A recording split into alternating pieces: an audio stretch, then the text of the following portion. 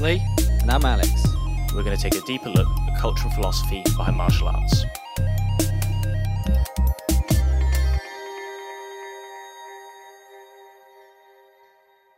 Hello and welcome to episode 59 of Combat Thoughts. This week we are speaking to Barry Cooper.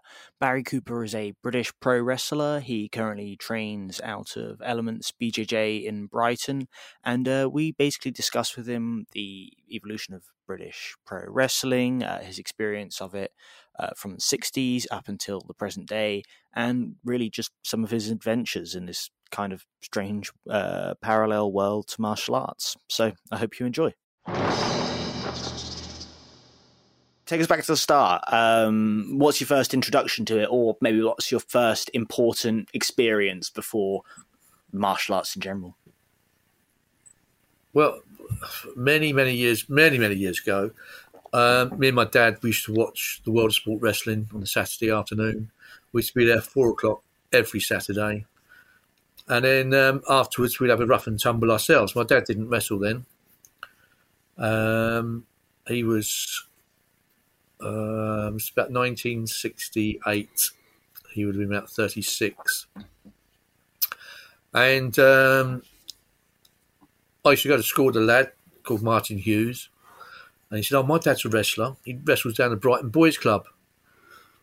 So it sort of, he said, we come down and watch him sometime.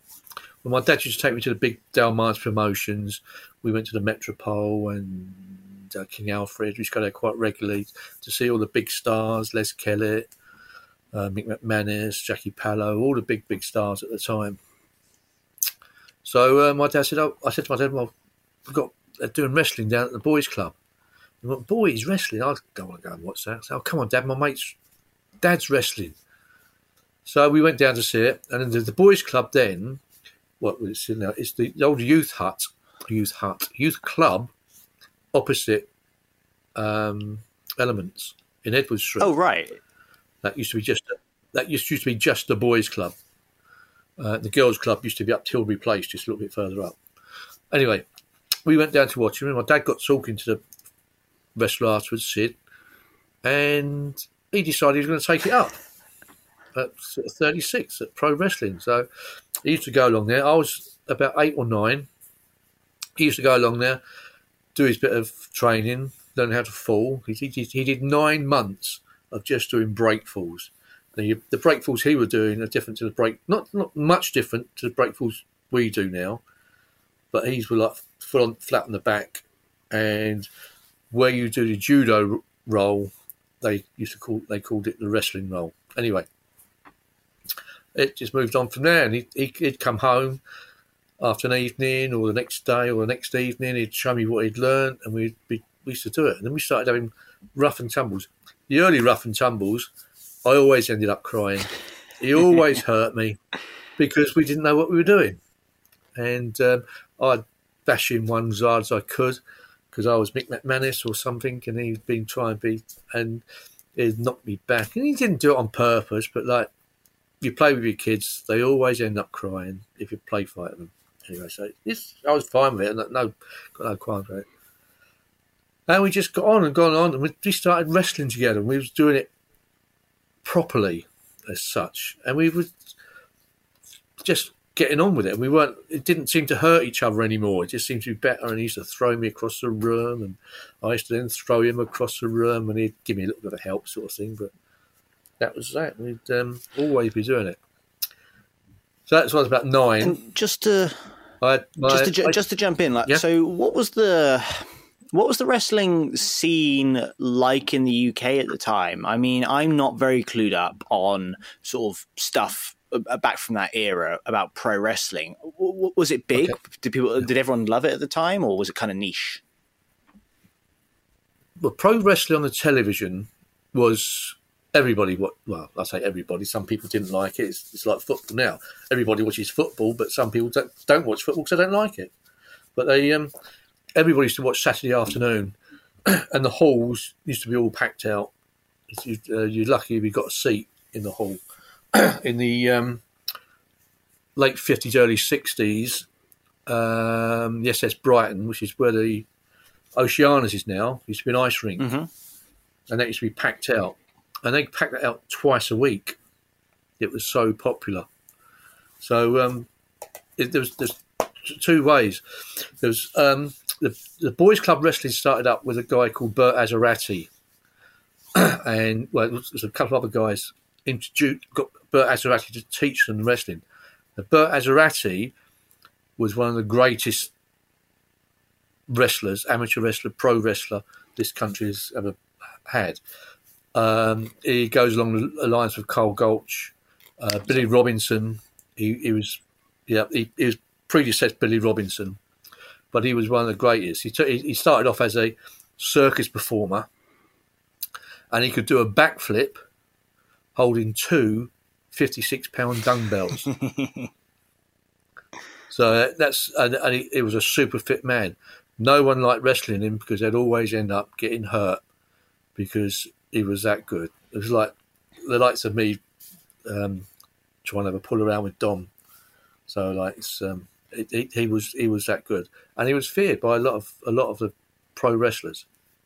The pro wrestling started off in this country by a guy called they had it early in this country, but it got banned because it got too violent, and a lot of councils and that, it was banned in the country.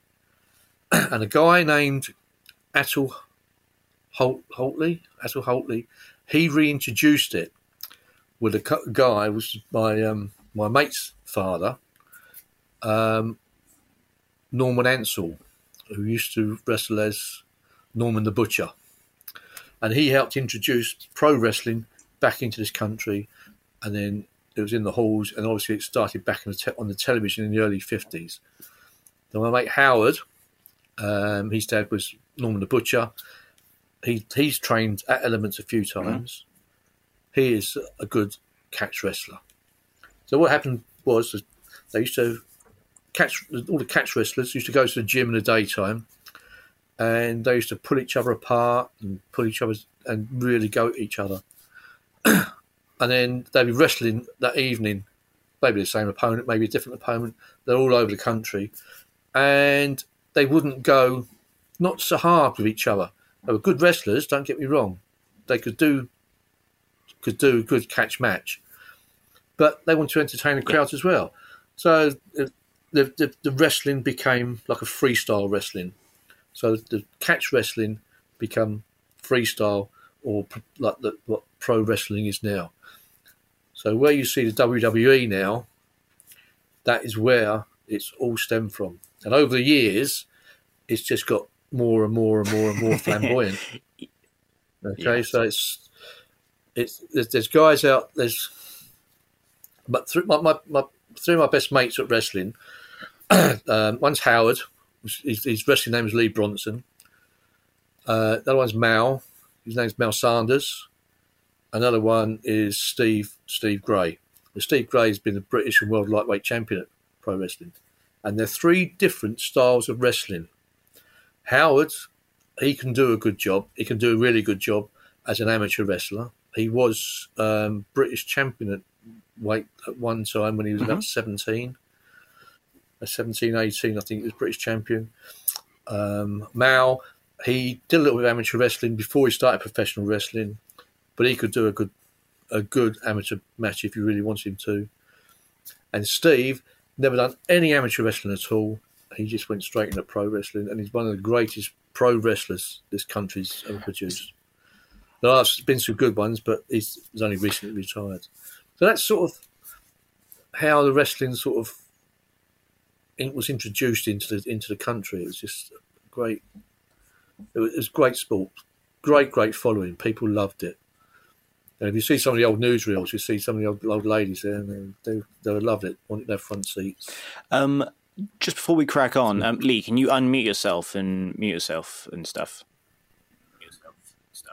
Yeah, all good. All right, cool. Sorry, Barry. Just wanted to jump in because I was hearing an echo across, and it'll make it difficult to edit later on. Lee, just unmute yourself when you want to jump in. Yeah, like I was saying, I find it interesting that it's kind of, when people see the American style and see stuff like that, it is quite flamboyant and a bit of a show, but people don't realize it's got those catch backgrounds. And not only has it got the catch like lineage, but a lot of people do legitimate catch wrestling before they get into the professional wrestling as well. And like in Japan especially, Yeah. I know that's why, Billy Robinson went over there and taught like, Billy Robinson taught Sakuraba, I believe. That's where he learned all of his original grappling skills. Possibly, yeah. I just find it interesting. It's got that whole link with actual martial arts. Have you read his book? I'm afraid not. I am reading a catch wrestling book, but it's more related to the original history of it and sort of Lancashire catch wrestling at the moment. Okay. I've not read Billy Robinson's book. I've got a copy if you want to. Yeah, I'll definitely pick that up. Okay. So I guess pro wrestling at the time was big. I mean, I guess people don't realize that there was that big scene back at the time. So it makes people sense. That's where I was going to jump in, because a lot of the chats we do with people nowadays, it's kind of, how did you get into Brazilian Jiu-Jitsu? And it's kind of like the sport of misfits. Like, it's like, you're not great at football, you don't play rugby, so you go into kind of boxing or jiu-jitsu. Whereas this sounds a lot more like you as kind of like the celebrity of the day rather than being the misfit. But the three guys I just mentioned were household names. Mm-hmm. They were like movie stars, and wherever they went, they would if people knew them, they were treated like movie stars. I go and see my mate now. You'll probably see a copy of this later on. Mal, I'm still in awe of him now because he was that great big star, and he's a good wrestler. As a professional wrestler, he had most of it. He could do the catch side of it, and he can do the professional side of it. And what made someone a great professional wrestler? What made someone great? You say they're the best. Why? If I'd have known that, you say they were the Sorry? best at the time. They were like the certain guys were the best, some of the best catch wrestlers, pro wrestlers this country's ever produced. Why do you say they were some of the best? it's just their whole style. You know what when a wrestler watches a wrestler, you can see the difference. You can see with jiu-jitsu, you can see someone who knows what they're doing. Someone who can work the crowd. Someone, so like they'd be doing something, and the crowd would be going mad for it, sort of thing. Now Howard was always, Lee Bronson was always like a clean cut wrestler, big guy, clean cut wrestler. Steve Gray always a good clean cut wrestler. But Mal Sanders, he did both sides of it. He done good and he done the bad. Done the blue eye and the heel. Or the face, the baby face they call him now, or the heel. So he could do both and equally as well. But I don't know. If I'd have known what made them great wrestlers, I probably wouldn't be sitting here now. I would be somewhere off in America, sunning it up. But no, I don't mean that. I think they just had it. Yeah. I'd be interested to know, because like a kid who grew up like nerding out on WWF, and I was kind of into that world when I was growing up. How scripted was it back in those days? Was it kind of like how much, like you say, like the baby face and the heel? So like those personas were there, whereas nowadays everything's scripted. Kind of, where did they draw the line? I'll tell you, there's a little story that with Billy Robinson, which is I've been told. He was wrestling a guy called Steve Viador, and at the time, Steve Viador was the I don't know. You say he's the best looking actor at the moment. I don't know. Best looking male actor at the moment. He was an Adonis of all the women wanted. Steve Viador sort of thing. Chris Pratt or and someone. He was wrestling Billy Robinson, and what I've heard was Billy Robinson was supposed to win 2-1. That was what the orders were. So like, although you were told what you've got to, not always told what you've got to do. If the person's not who was wrestling wasn't worthy of what the result should be, you didn't give it to him. You didn't let him have it. But anyway, Billy Robinson was in the ring. Steve Theodore came in. He had a rose. He gave it to one of the girls in the audience. Gave her a kiss. Got into the ring, and Billy Robinson went up to the referee. He said, "Tell Steve I'm going over 2-0 now." And it was that sort of thing. He wasn't going to let him win because I really don't, because of his popularity with women, and it was just strange. But you know that he could have just done it anyway. He didn't. You don't, and that's the difference with people say it's fixed, or it's not so much fixed. That those results throughout the years are worthy of that person. They could have done that easily anyway. Are you with me? Yeah. It's like I roll with Dom. I roll with Dom sometimes, and he's super light with me. But like, I know at any minute he can tap me out, and it's that sort of thing. With saying I don't like saying it's fixed because it wasn't fixed as that. Not many matches were all fixed, but it's a part of the crowd want to see something spectacular, and you'll give your opponent a little bit, and he'll give you a little bit back. So he'll make you look good, and you'll make them look good, sort of thing. So that's where the fixing is. It's a tough old job in there. It's just as exhausting and tiring and consuming with energy as rolling for 5 minutes. And a lot of these guys are in that ring for 30 minutes. You know, it's like if you have 6 rolls down at the elements, how much that takes out of you. So these guys can do a job if they wanted to. You know, if you understand that? That makes perfect sense. Yeah. Lee, did you have something you wanted to jump in with, so you might go on and off? I was just saying it's like a respect to your skill level, isn't it? It's kind of like it's going to be this score or this outcome, but if you're not good enough, or if you're having like a bad turnout, you can turn it around and be like, "No, go fuck yourself. I'm taking this one today." Yeah. I've never been sacked for doing that, to be honest. But I've heard of some wrestlers have been sacked from a different promoter for doing it, not doing as they were told, sort of thing, because the guy who was wrestling were just idiots. They couldn't do the job. Well, maybe it's a good time to. Like in early days at Dale Martin's, which was the biggest promoter in the country.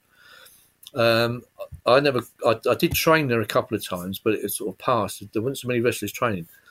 They used to go, wrestlers from Brighton have been up to London to do training. It's a lot different to what it is now. I mean, and they'd gone to Dale Martin's gym, and the wrestlers there, they're what they're called shooters, and the shooters would actually be top amateur wrestlers that do the pro job, and then they would what we used to call screw them until they really, really hurt. They'd come out crying, a lot of them. And then they would do that for weeks and weeks and weeks. And then they would start teaching them. And then that's how they learn how to wrestle properly. You've got to be. It helps to wrestle properly. The wrestlers today, all due respect, there's some good wrestlers out there, but a lot of them are just mimicking what they did in the 50s and 60s and what the WWF or WWE are doing. And it's a shame, really, because they don't know how to wrestle. Well, maybe it would be good to get onto your own journey then again. Because I kind of think we veered off a little bit from that. You mentioned, I think we were saying before, you were wrestling in your room with your dad, and you got to about 9 or something. I was about nine years old when my dad started, so that would have been about 1968. Oh, I'm making the age now. 1968, 69, nice. Something like that. Yeah. And yeah.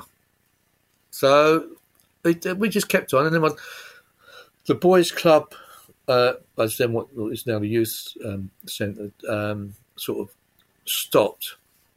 And then my dad opened up a few gyms himself in different places. We had one in Whitehawk, we had one in Wooding Dean, we had one in in Preston Park, all at separate times because the buildings closed down or I didn't want us anymore, that sort of thing.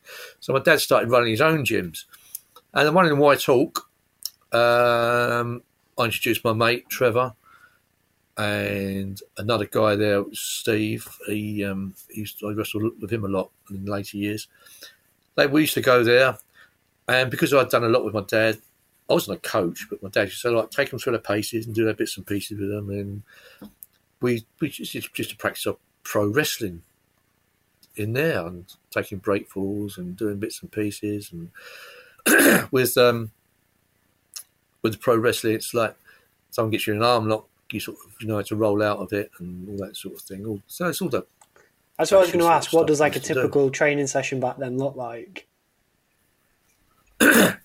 It's not much difference to a Danny Vlad class, to be honest. We used to do a bit of a warm up, get all warm, and mostly it was doing break falls and that sort of thing. And then who can do the highest break fall? So like you throw yourself, you have a guy on all fours, and you go over the top of him. I'll show you this when we're at the gym one day. Yeah. And then I can't do them so bad now.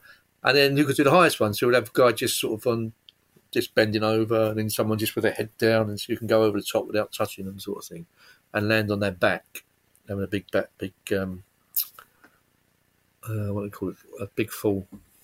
So a big bump, as they call it now. And these used to be on solid floors. I mean, the rings of today are just so different. I mean, it's like the floor at Elements. It's nice to land on because it got that little bit of give in it. I've wrestled on concrete floors with just coconut mat and a canvas over the top of it, and it's like rock solid. So so I've got what I was. Yeah, so yeah, the club at Whitehawk was quite a good one. It's an old boxing club, and we introduced quite a few lads into wrestling through that. And then we used to do the training a couple of days a week, and then at the end of it, we put a show on. I don't know if you know Whitehawk at all. It's David's Hall. My dad got a ring. We put a show on in there, and it was all the trainees all done their show in there just to show the parents what they've been doing and everything. Nice. So that was my first sort of I can't remember how old I was then. I was about 12, 13, I think. Yeah, at 12, 13. Yeah. One of the guys used to come along. His name is Alec Taylor.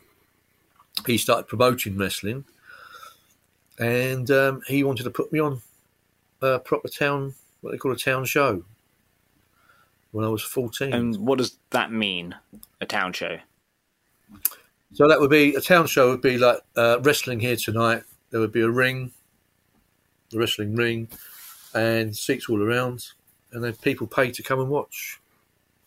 So that was my first taste of professional wrestling as a proper professional. I don't think I got paid very much, but about £2.50, I think it was. It might be £1.50. But how did you find it? Ah, it's a great night. Great night. It was a strange. It would sound strange to you now. It was me and my dad, and we were. My dad was called Titch. He does his wrestling name, Titch Cooper and Son. Because Jackie Pallow and Son at the time was quite big. So obviously, because I was JJ Junior would be about 70. He'd be about 70. He would have been about 70 now. So he started wrestling a bit before us, and he started a long time pro wrestling before me. And so it was Titch Cooper and Son, and there was on one of the shows I think my dad was doing.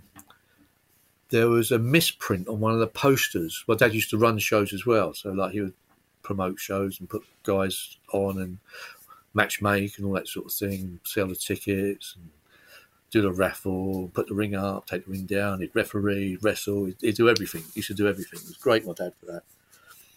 And there was a misprint on the poster. And there was a guy at the time, his name was Gordon Martin, he was wrestling under mask as the Black Panther. And this is back in the 70s when the Black Panther was a serial killer. Oh, okay. And that was just before then, so another guy took the Black Panther over that to stop doing it because his Black Panther was doing a lot of killings. Anyway, sort of sidetracked there. There was a misprint on the poster. It's Pink Panther. I don't know if you remember the Pink Panther. It's the cartoon character. Yeah, I know the Pink Panther is. Yeah, so my brother-in-law at the time, he wrestled, Graham. He decided, I'll do the Pink Panther. So he masked up in pink mask and got T-shirts.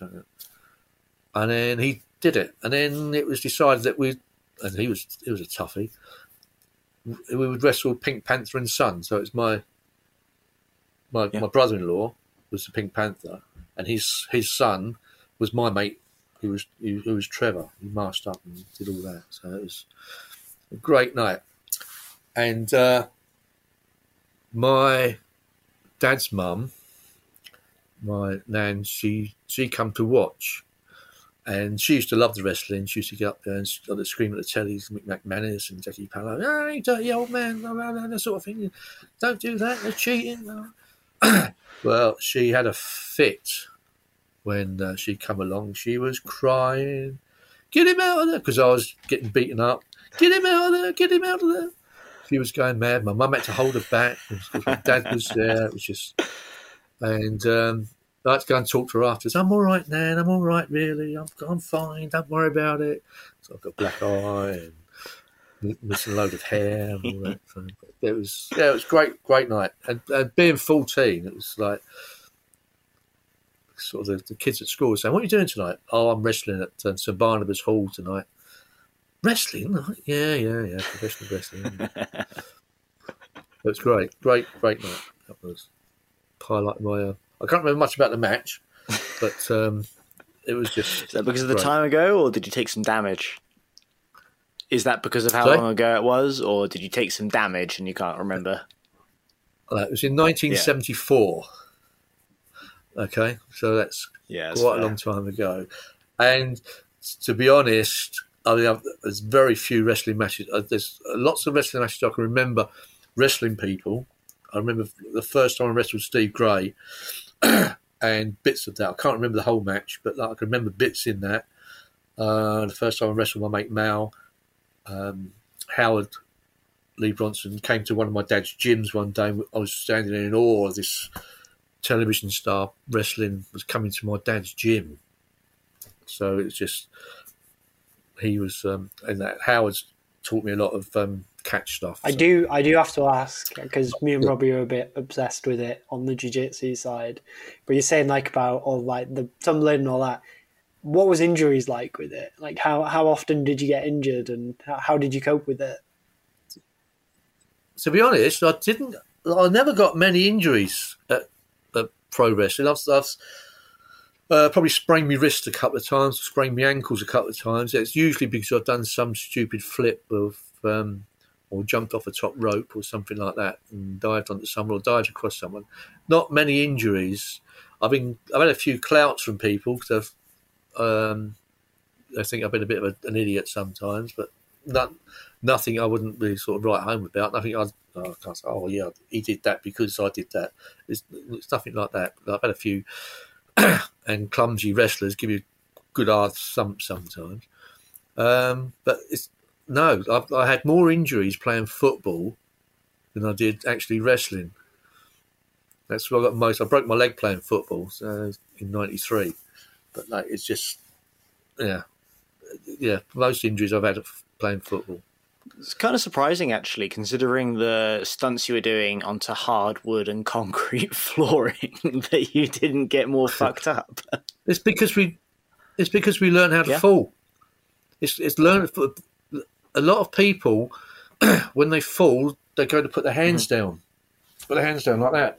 and you can't do that. You fall forwards. Don't put your hands down in front of you, because you are going to hurt yourself. It's going to jar. You're going to bend your wrist. I think in my third MMA class, I dislocated my shoulder because I fell like that. So yeah, it's because it's go to the fundamental class. They teach you how to fall. You roll into a fall. I've used to dive off. I still done it. I haven't done it. When was the last time I did it? I can't remember now. That 6 months ago, I had a wrestling show, and I dived off the top rope. I mean, it's a lot easier in the rings there, but a lot of the old rings should be rock solid. And you had to land properly, otherwise you'd end up hurting yourself. And it's you look at stuntmen. Carlos asked me, "How do you fall down?" I was showing him some of the falls, how to fall down, how to fall down without hurting yourself. He said, "I've asked people." He said, "People have asked me to do falls without padding on and fall down the stairs and things like that." I said, "It's just the way you do it." I mean, another important thing is getting rid of the air out your lungs. So in a lot of wrestling, you hear a lot of wrestlers shout when there's nothing going on.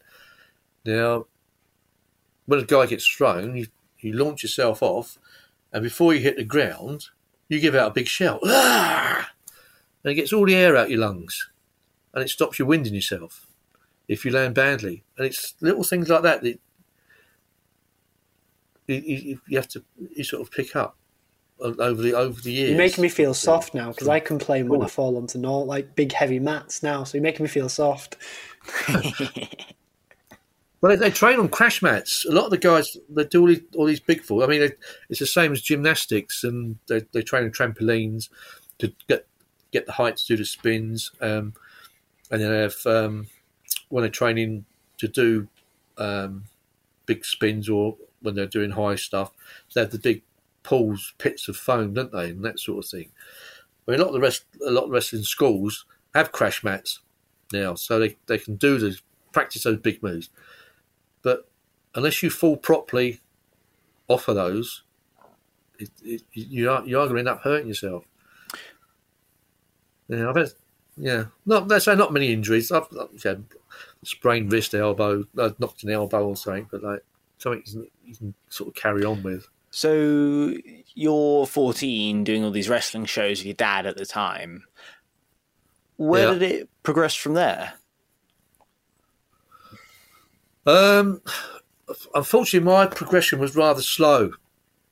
As I said earlier, going to Dale Martins, they like really, really hurt you. It'd be like rolling with Dom on full swing every time you went there. So they'd really, really hurt you, and make sure they'd hurt you, because it was in the early days. It was a very closed shop. You either knew someone in the wrestling fraternity, in big wrestling in Dale Martins, or you were a good amateur progressing on to professional. So I only really wrestled for my dad. I had a couple of other people who asked me to wrestle for him, but we never really tried. We tried to break into Dale Martins, but we never quite made it. Me and my dad, we went up there a couple of times, and the guys, we see guys in there, just turned up there, done a bit of wrestling, then there was working for Dale Martins, as such. They called it work. And then I could never sort of break in. And then there was a Big Daddy show, Big Daddy Giant Haystack show in Brighton at the Dome. This would have been about 1979, 1980. And it was the real big rise of Big Daddy. And I've been training at Dale Martins. There's a guy called Peter Zakash, great Hungarian wrestler. I could tell you a funny story about him in a minute. Sure, if you want. He saw us there. We let us in the back door, and we went in. We was watching the wrestling, and then he come up to me. He said, how long will it take to get your wrestling stuff? I said, well, actually, it's in the car. It'll take me a couple of minutes to get it because we always go to a wrestling show. If you went to any pro wrestler, if they went to a wrestling show to watch or see somebody, they always had their gear in the bag because to the nature of the sport, there's always injuries. Yep. So we were sitting there. He said, oh, all right, go and get your stuff and then come down just after half time. So I went down there, got my stuff, went down into the dressing rooms, and Big Daddy was there, Giant Haystacks was there, there's a couple of other wrestlers, another guy, Titch White, and I forgot the guy's name now. It'll come to me in a minute. Billy Trontus was the wrestler. So I got interviewed. I got interviewed as you do a job by Big Daddy. He said, who you wrestled for? What have you done? Blah, blah, blah. I said, well, I've only wrestled locally for my dad. And who's your dad? And he didn't know my dad.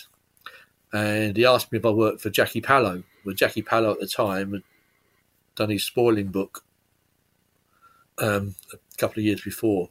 So he was ostracised from the wrestling business, although he did promote himself. And he was quite a good promoter. I said, no, I haven't worked for Jackie Pallo. And he said, oh, okay. I said, right. After the next bout, come down. So I went back up downstairs. My dad was all excited. My dad was more excited than me. And he's saying, just do as you're told. Just be nice and loose. Just do this. Just do that.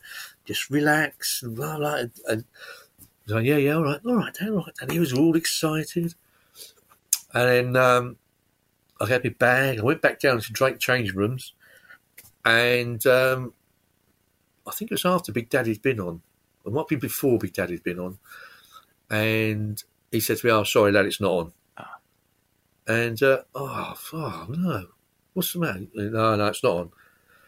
And then Giant Haystacks piped up, give the lad a chance. But unfortunately, I didn't get my chance. And I think it would have been different, because if I'd have wrestled then, I think it would have been different for my whole career. It sort of knocked me back a little bit. I was about 20 at the time, 21. And it sort of knocked me back a little bit. So that was one of the my biggest disappointments in wrestling. That if I'd have wrestled that night, I think I would have been able to. I would have been not a big star, but probably got somewhere different, better. I mean, it was about 1980, I think. I was about 21. Yeah, man, it's a bit of a somber note. Yeah, so but there's other promoters, other bigger promoters. I wrestled for what is now All Star Promotions from Merseyside Promotions. I got in with them, and then a guy called Scott Conway. Before that, me and my dad, we did a couple of shows for the Argus Christmas Appeal, and we put on a couple of big shows there. And then on the third one, a guy named John Fremantle, he was the sports editor, asked me if he could take it over and do it himself. And this is the second time I met Big Daddy. He said, we're going to put a show on at Hometown Hall with Big Daddy.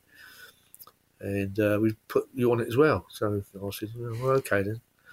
I don't think I got paid for it because it was a charity show, but there was about 1,300 people. That was up to then. That's probably the biggest crowd I'd wrestled in front of, and a lot of it's a home crowd. And it's just surprising of how many people actually knew me. It was amazing. That's one of my experiences. As Big Daddy show, I don't think he remembered me, but got on quite well with him in the end after that. But yeah, a little break at least. Yeah, that was in 1987. So it's a few years on at that point, yeah. So I've done a lot of wrestling in between, but not as much as I'd like to have done. I mean, some of the pro wrestlers working 7 nights a week, sometimes doing 2 shows a night. So it's full on like the theatre kind of level performance. Like you hear about theatre people doing. Yeah. I mean, yeah. That's kind of the story, isn't it? You hear like the promotions, like in the US, I've heard the stories of them kind of 2 shows, pack up onto the next sitter, 2 shows, pack up onto the next sitter. Yeah, but Mick McManus, he was running joint promotions for a little while, and he was obviously their biggest star. Have you heard of him, Mick McManus? Yeah, he was one of the biggest stars there. He was on something like £16 a night, unless you went to Scotland, you got more. But he was on £16 a night, and this is in the 60s and 70s when the average wage was £16 a week. Oh right, he was minted then. He made it. He was making loads and loads and loads of money at it. Well, fair play to him. I mean, he did a good job, and he could look after himself as well. He was a man that people love to hate. When you were saying about the late 80s and kind of 90s, was the dream of wrestlers coming up then to kind of go over to America? Was this at the point where it was kind of go to America to be bigger? Was that where it kicked off, or how did you look at the American approach to wrestling? Was it kind of frowned upon? No, because some of my acquaintances from wrestling, William Regal, wrestled on the same bill as him. I've been in the same ring as him in a Rumble. Do you remember Earthquake? Yeah, John. He's dead now. John, I forgot his surname. But he was a big star in the 80s, the 90s. Greg Valentine. He came to Worthing once for John Fremantle. British Bulldog, obviously. I never met Dynamite Kid, but he was been a tough old cookie to beat. He was although Davey Boy and Dynamite Kid were like flamboyant as they were, they could do a job. They could look after themselves as well. There's no mucking about with them. So I've been on the same shows as those. Been in the same ring as Earthquake. There's quite a few, really. I was at Tunbridge Wales when William Regal, he was Steve Regal over here. He just got into WWE then. And he was supposed to be on the bill, but he couldn't do it because he was contracted with WWF. But he still turned up, and he's sort of promoter and that. So anyway, John Fremantle done this wrestling spectacular at Hove Town Hall, and he'd done a couple more, and then there's a promoter in Southampton named Scott Conway. He offered me loads of work, and I had loads of work with him, and that's how it's been since how it was in the late 80s, early 90s, until I broke my leg in 93. Football, not wrestling. Football, yeah. I had everything. I mean, I wasn't I've never been a rich wrestler. I've never been paid loads. I've always been like the wrestler at the foot of the bill, sort of thing, promoting the rest of the other stuff and doing things like that. So I've never been a star. I wouldn't say that, but I was wrestling 3 or 4 times a week, going all up and down the country. I was lucky enough, I had my taxi back then. I had 2 drives on my taxi, so I didn't have to worry about that. And I was doing a great time wrestling all up and down the country, doing holiday camps. That was an experience. Holiday camps, yeah, wrestling 3 or 4 times a day, putting the ring up, taking it down. On to the next one. Doing a week's tour. Yeah, so that was an experience as well. That's with Scott. And what was the story you were going to tell about, was it a Hungarian chap? Hungarians, yeah. Peter Zakash and another great wrestler, and his brother, Tibor, who was the older brother, came to this country just after the war, I think. They're Hungarians, and they were Hungarian amateur champions. And they went along to watch the wrestling, and they said, "Well, we could do this shit," and that's how they got into it. And Tibor was probably one of Dale Martin's biggest stars in the times in the 70s. And he said, "Oh yeah, we can do this shit." And of course they could. And they've become big stars for it, both of them. Yeah. And then Peter, he showed us around the gym, and he tried to get me jobs for Dalmartins, but there was nothing there for me because my dad was a little bit too old then. He could still do it, but he was like me, a little bit too old. So he couldn't sort of matchmake us up. Or if I'd have had a partner, we probably would have got a bit of wrestling in there. Because once you're in with Dalmartins, that's it. You just progress. They'd find you more opponents, and you'd be going all over the place. It didn't quite work out. But he's the one that got me into the Dome. And I forgot what I was going. Oh yeah, that was it.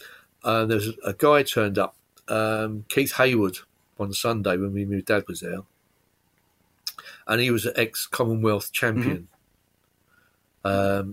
I don't know whether it was just recently, but he decided that he was going to come over, and then Peter got in the ring and he got my dad in, and he was saying like we do it slightly different here and blah blah blah and sort of things.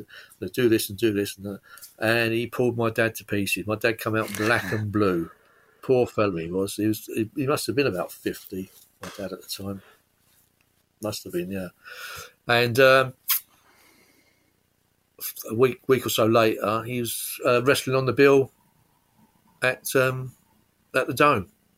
So it was just because he was a good wrestler, and he is a very good wrestler. He was a very good wrestler. He got the work that way. I was just like I was skinny like a beanpole.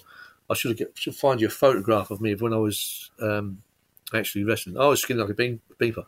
I was 8 stone wet, sort of thing. So I was a bag of bones. So I didn't look a wrestler, and I think that's probably why I didn't progress at an early age. That sort of the 18, 19-year-old. That's I should have been going into it. I was just like a beanpole. Because that was part of the persona, wasn't it? It was those the big guys. The guy you mentioned earlier, I looked at the picture of him. I just googled him. He's like got the old style dumbbell, and he's lifting that. It's kind of that's what really. Which one was that? ZZ something. Yeah. Oh, Tibor. Yeah. Tibor Zakash. Yeah. I had to Google him, and he's got the big dumbbell, and it's kind of like it's what you expect to see, isn't it? Yeah, it was either a big fat round wrestler, big daddy type wrestler, or a fairly muscly wrestler. And I mean, looking back I look back. Mick McManus was always sort of roundish. He was short and round. He was never looked muscly. But when you see some of their old photographs, I was looking at him wrestling when he was like 50 on the telly, sort of thing. And when you look at some of their when they were younger, you see them now and again, they had quite a physique on them. And they were quite muscly where they'd done the wrestling. So it is other wrestlers you can sort of look at that. So you can look at Les Kellett as working as a wrestler in his later life. He didn't have much of a body. He was an old man. But if you speak to any wrestler about him, he was one of the toughest of them all. Yeah, he looks like a nice softy comedian in the ring. Cool. So many different characters. And it's just, I only met Les once, and he was like he was just sitting in the corner change room, cloth cap on, overcoat on, just sitting there waiting for him to go on his wrestling. When he'd done his wrestling, went back and sat down again. It was just well, I don't know if he's a nice man because I never got to talk to him. Well, on the subject of characters, I mean, did you build up a persona of your own to go along with the wrestling in general? Yeah, hang on a minute. Bloody shit. I've got an iCloud thing come up now. No, not really. Not a persona. So I've always been really just a clean-cut professional wrestler, and I've never really sort of gone any further than that. I haven't really thought about. Oh, go away! Sorry. I can still see you, Rob. Lee, you've been blanked out. Sorry. Yeah, so I've always been just a clean-cut professional wrestler as such, and people like seeing me as that.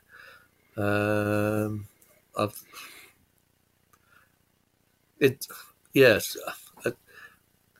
a lot of there's so many different types of wrestlers. You get the wrestler who has the image that he put and his persona out there, and he would just do that in the ring. When he gets out of the ring, totally different person. You get other ones that actually live and dream the whole persona. They live, eat, and breathe that persona. They are that person. It's strange. Yeah, so it's like a guy who liked WWE, and you've got like the Undertaker who never did an interview, and like he stayed in character forever. And then when he retired, he did loads of interviews, and that's quite cool. Yeah, I haven't seen it, but like, yeah, probably a different person. It's just, in front of the camera, and when like I've only wrestled on telly once, but like I could imagine how it would be. Like in front of the camera, you build this persona, so you've got to do that persona. They are entertainers in that respect. It's different for like someone like Sean Connery as such. He played lots of different people, so he had different characters he played. But with wrestlers, they just mostly do just one character, and they see that in front of the camera.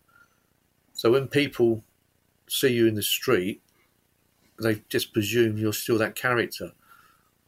It's very strange. I've had people walk up to me in the street and say, "Hello, Barry, how are you? How you doing?"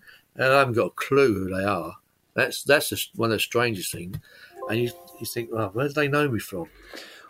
Well, I've wrestled under different names in different places. I was on the Isle of Wight. Just trying to think, when was that? That would have been about 84, 85, something like that. I was wrestling on the Isle of Wight, and the promoter had a poster up, and it had lots of different names on it. And he said, "Oh, you're I can't remember her name now. You're John Smith tonight." Oh, okay. He introduced me as John Smith. Afterwards, someone walked up and says, "You're Barry, you're Barry from Brighton." Yeah. We live in Brighton. We've seen you wrestle in Brighton before. Why do they call you John Smith? So I said, "Oh, it's just a printing error." So they don't like to. The promoters don't like to deceive the people by putting loads of names on there, and so they're not appearing, sort of thing. So they just make the names fit. That's happened to me a few times, but it's not. It's just part of the wrestling flamboyancy promotion sort of thing. Well, on that subject of the flamboyancy and the promotion stuff, I just wanted to ask sort of about, because obviously the UK scene has not been nearly as prolific as like the American pro wrestling scene. There's obviously a huge American pro wrestling scene, and I don't know, maybe you could correct me if I'm wrong, but it feels like pro wrestling in the UK seemed huge when you were talking about it in like the 60s and the 70s. Nowadays, not so much. I mean, do you have any thoughts on why maybe it's grown more in the US than over here? Probably because of television, to be honest. Television and the exposure it gets from the television. It finished, I think it was about 88 on British television. Greg Dyke, took over, didn't like wrestling. And it's simple as, he didn't like wrestling, so he pulled the plug on it.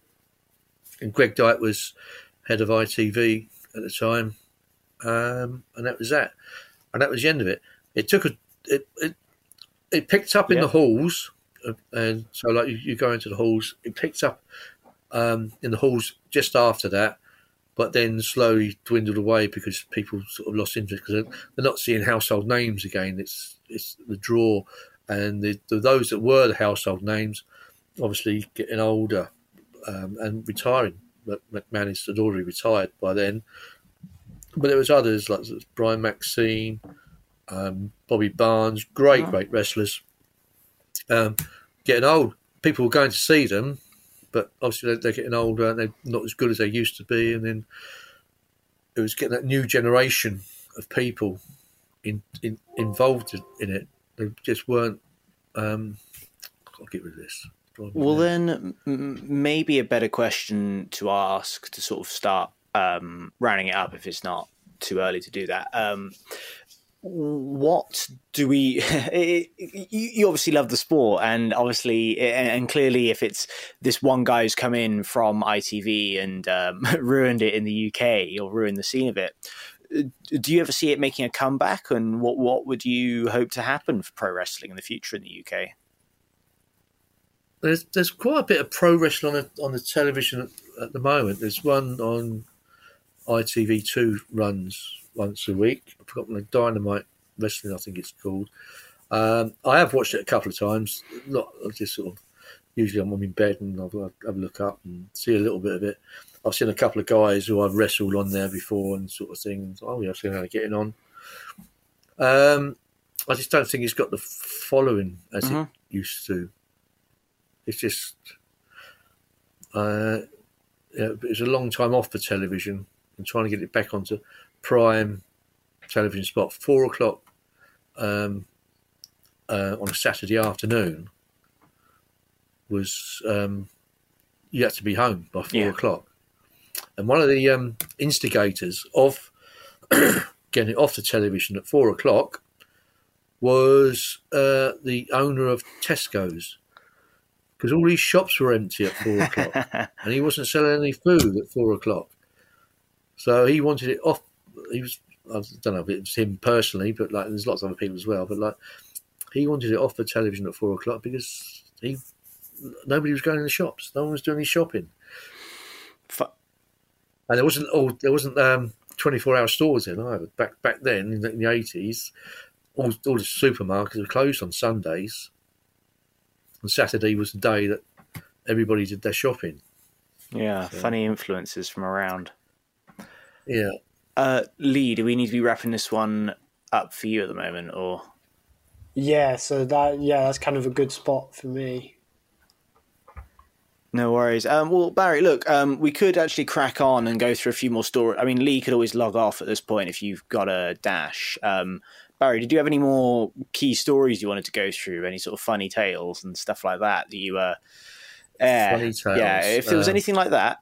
Well, I don't know sort of how funny you want them. Well, you be the judge of that. If it's a story you'd want to tell, you tell us. Lee, if you got to jump off now, then go for it. I think it should be all right. I'm trying to think of a funny story. Oh, I don't know. Really don't know.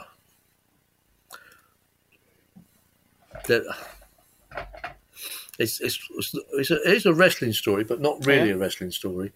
I was wrestling in Midhurst, a place called The Grange, and I'd wrestled there before, and it's sort of been.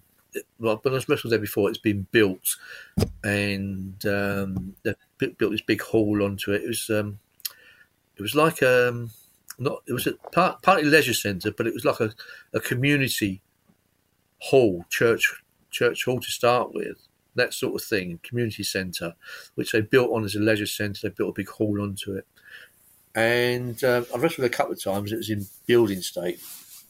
Well, I think they'd finished it, and I wrestled there for, I can't remember who it was for. I think it was for John Fremantle, and a couple of pals were there.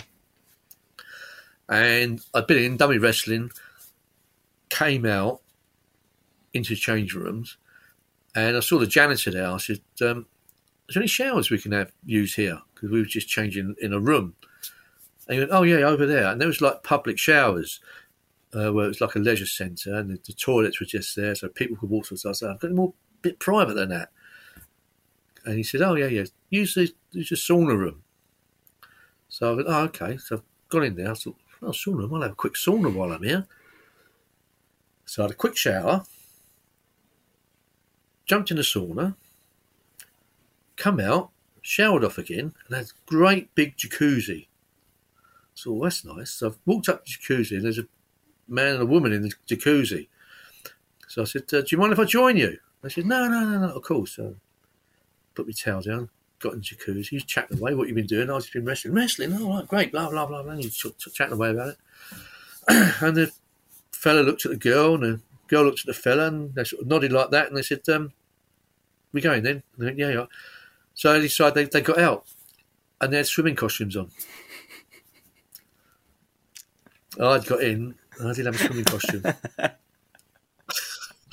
It was just, and I sort of ducked my head down. That was all right. Didn't say that was fine. Apparently. And I got my towel, got myself. This afternoon I left, got my towel, got myself dried off. Went back to the changing room, got myself dressed. Met my dad because my dad drove down there, sort of thing. And we said, "We'll go up and have a drink in the bar." And I walked into the bar, and as I walked into the bar, the first table in the door was the girl and the fella just sitting there. It was just like, oh, God. And she went, didn't recognise you with your clothes on. So that was all right, that's fine. But like, it was just a bit sort of, yeah, that's all right. Couple of other things I'm wondering about. I mean, obviously you're from Brighton. You've been from Brighton since forever, so there is obviously some wrestling scene in Brighton. It sounds like there's been a lot of wrestling in Brighton. Has it historically been like a wrestling hub, or is that just how much was going on at the time? Well, there's the wrestling started in Brighton. I mean, there's probably lots of wrestling. There was lots of wrestling promoters throughout the country. Small promoters like my dad used to do all over the country, but the main who had the television rights was Joint Promotions, which was Dale Martin's and a few Northern, Best and Brighton in the north, and a couple of others. So they were Joint Promotions. So they kept it as a closed shop. You only have if you wrestled for Joint Promotions, you didn't wrestle for anybody else. That was one of their rules. There was a few that sort of wrestled for the smaller promoters just because they weren't quite big stars. But once they got to be the big stars promoted, they had to do as they're told. But the wrestling at the Brighton Boys Club was started off by a couple of 2 or 3 guys that wanted to do wrestling. A guy named Georgie Ruckman and Billy Ruckman. And a guy to ask about it, if you really want to ask about it, is Tony Van Silver. I don't know who Tony Van Silver is. Don't know. He started off in Brighton wrestling. Great amateur.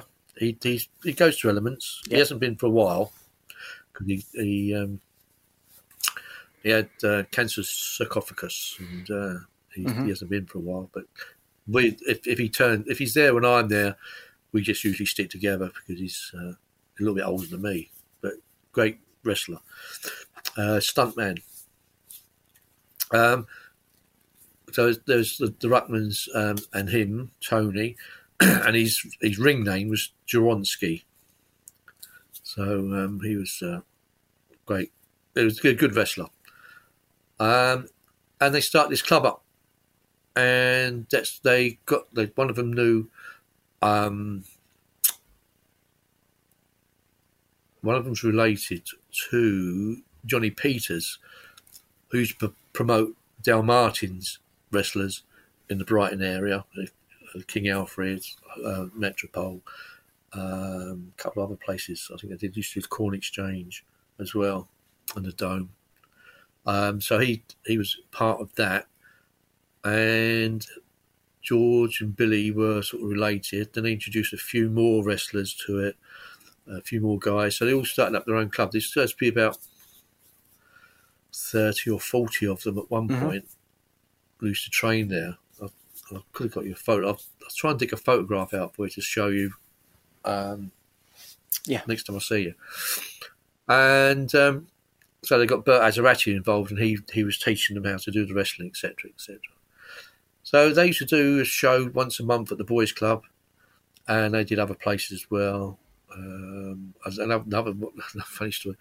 My dad used to have a little like a 3,500 weight van, an Austin van, which was not quite a lorry, but bigger than a van, about the size of what would be a Mercedes Sprinter now, but it was a flat back, bigger than a Transit, a little bit bigger than a Transit, but not quite a lorry. And he used to drive that for the company he used to work for, doing painting and decorating. And they asked him if they could use that to transport the ring to Gatwick. And they were doing a show in a hangar at Gatwick Airport. This was, probably I was about 12. So it would have been about 72, 73 maybe, or 71, 72. So and the ring they had used to weigh a ton. Well, more than a ton. It was really, really heavy. So they loaded the ring up onto the van. 3 of the guys got on the back of the van, open truck van, and was laying under the ring. Bert Azarati got into the cab, and the MC at the time, Don, he said, to my dad, your boy can sit on the back, I'll sit in the front. And he went, no, my boy sits by the side of me. I went, oh, okay, so he had to get on the back. And probably it would have been safer on the back, because it only had a bit of 4x2 was holding the whole weight of this ring on that. So if it collapsed, it would kill us all. It would kill us all instantly. It was so heavy. And for the Gatwick. That was a great night. I got up into I sat in the cockpit of an airplane with Nice. One of the pilots. It was in a hangar. The rest was in a hangar. Yeah, so great experience. I was about 12 years old then, yeah. And I guess the other bit I was interested to hear about, do you have any opinions on the way that sort of pro wrestling has... I've just been thinking about how pro wrestling has kind of influenced like MMA promotion in the way that people sort of behave outside of the ring. Do people used to talk in the same sort of ways that they do now? You know, like people sort of making these ridiculous threats and being flamboyant. Colby Covington obviously is a big MMA guy at the moment who has clearly got some pro wrestling influence, as has Conor McGregor.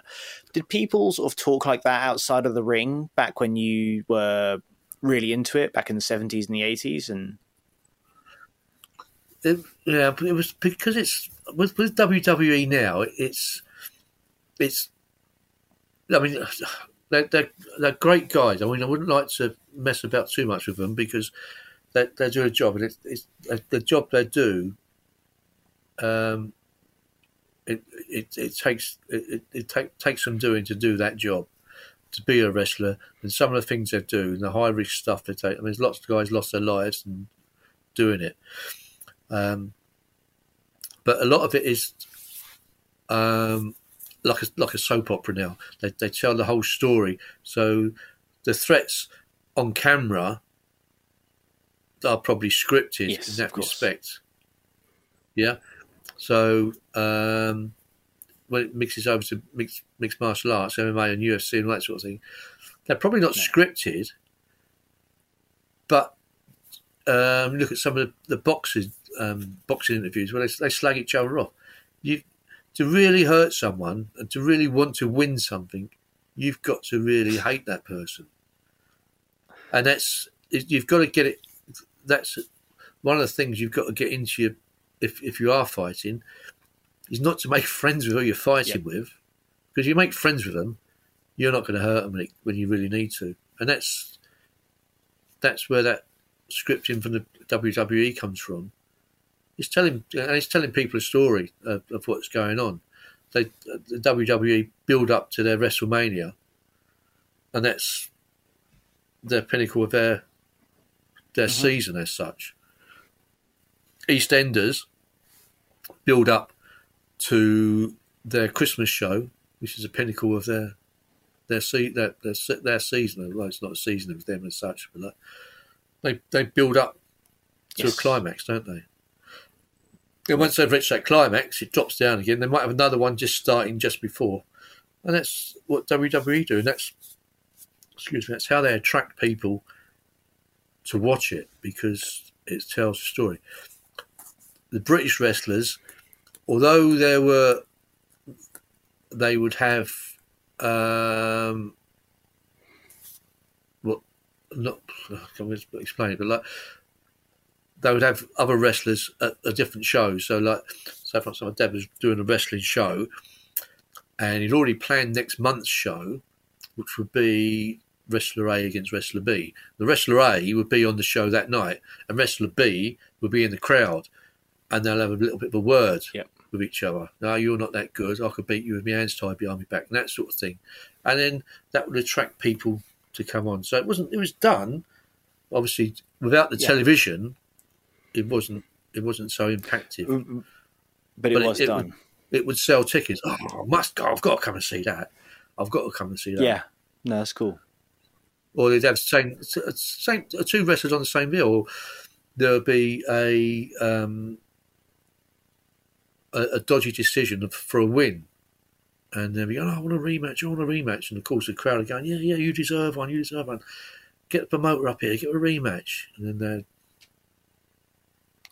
renege a rematch, and hopefully that would sell them a few more tickets for that. I mean, it's the same. Polaris probably is similar. I'm not saying it isn't, but like they put the top grapplers on there because they want to attract people.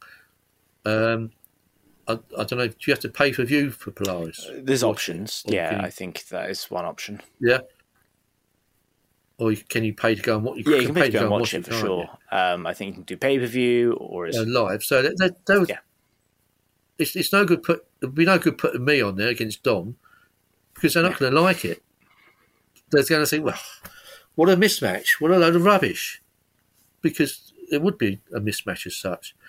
So I'm just saying, not me and Dom personally, but like you've got to put him up against someone. Someone knows what they're doing. For me, Dom's going to have his followers, and whoever his opponent's going to have followers. So they're both going to want to see their man win. Yeah. And then if it's not a dodgy decision, but like something that if Dom thinks he should have won, he's going to want a rematch at some point. Of course, I would have thought. So it's all with all sports. Football's the same. Football's the same. You get the followings. They get the manager to talk after the game and before the game, and they're building it up. So it's all entertaining. We hope you enjoyed that episode. If you did, please consider subscribing to the podcast and checking us out on YouTube, Facebook, and Instagram under the name Combat Thoughts. We'll see you next time.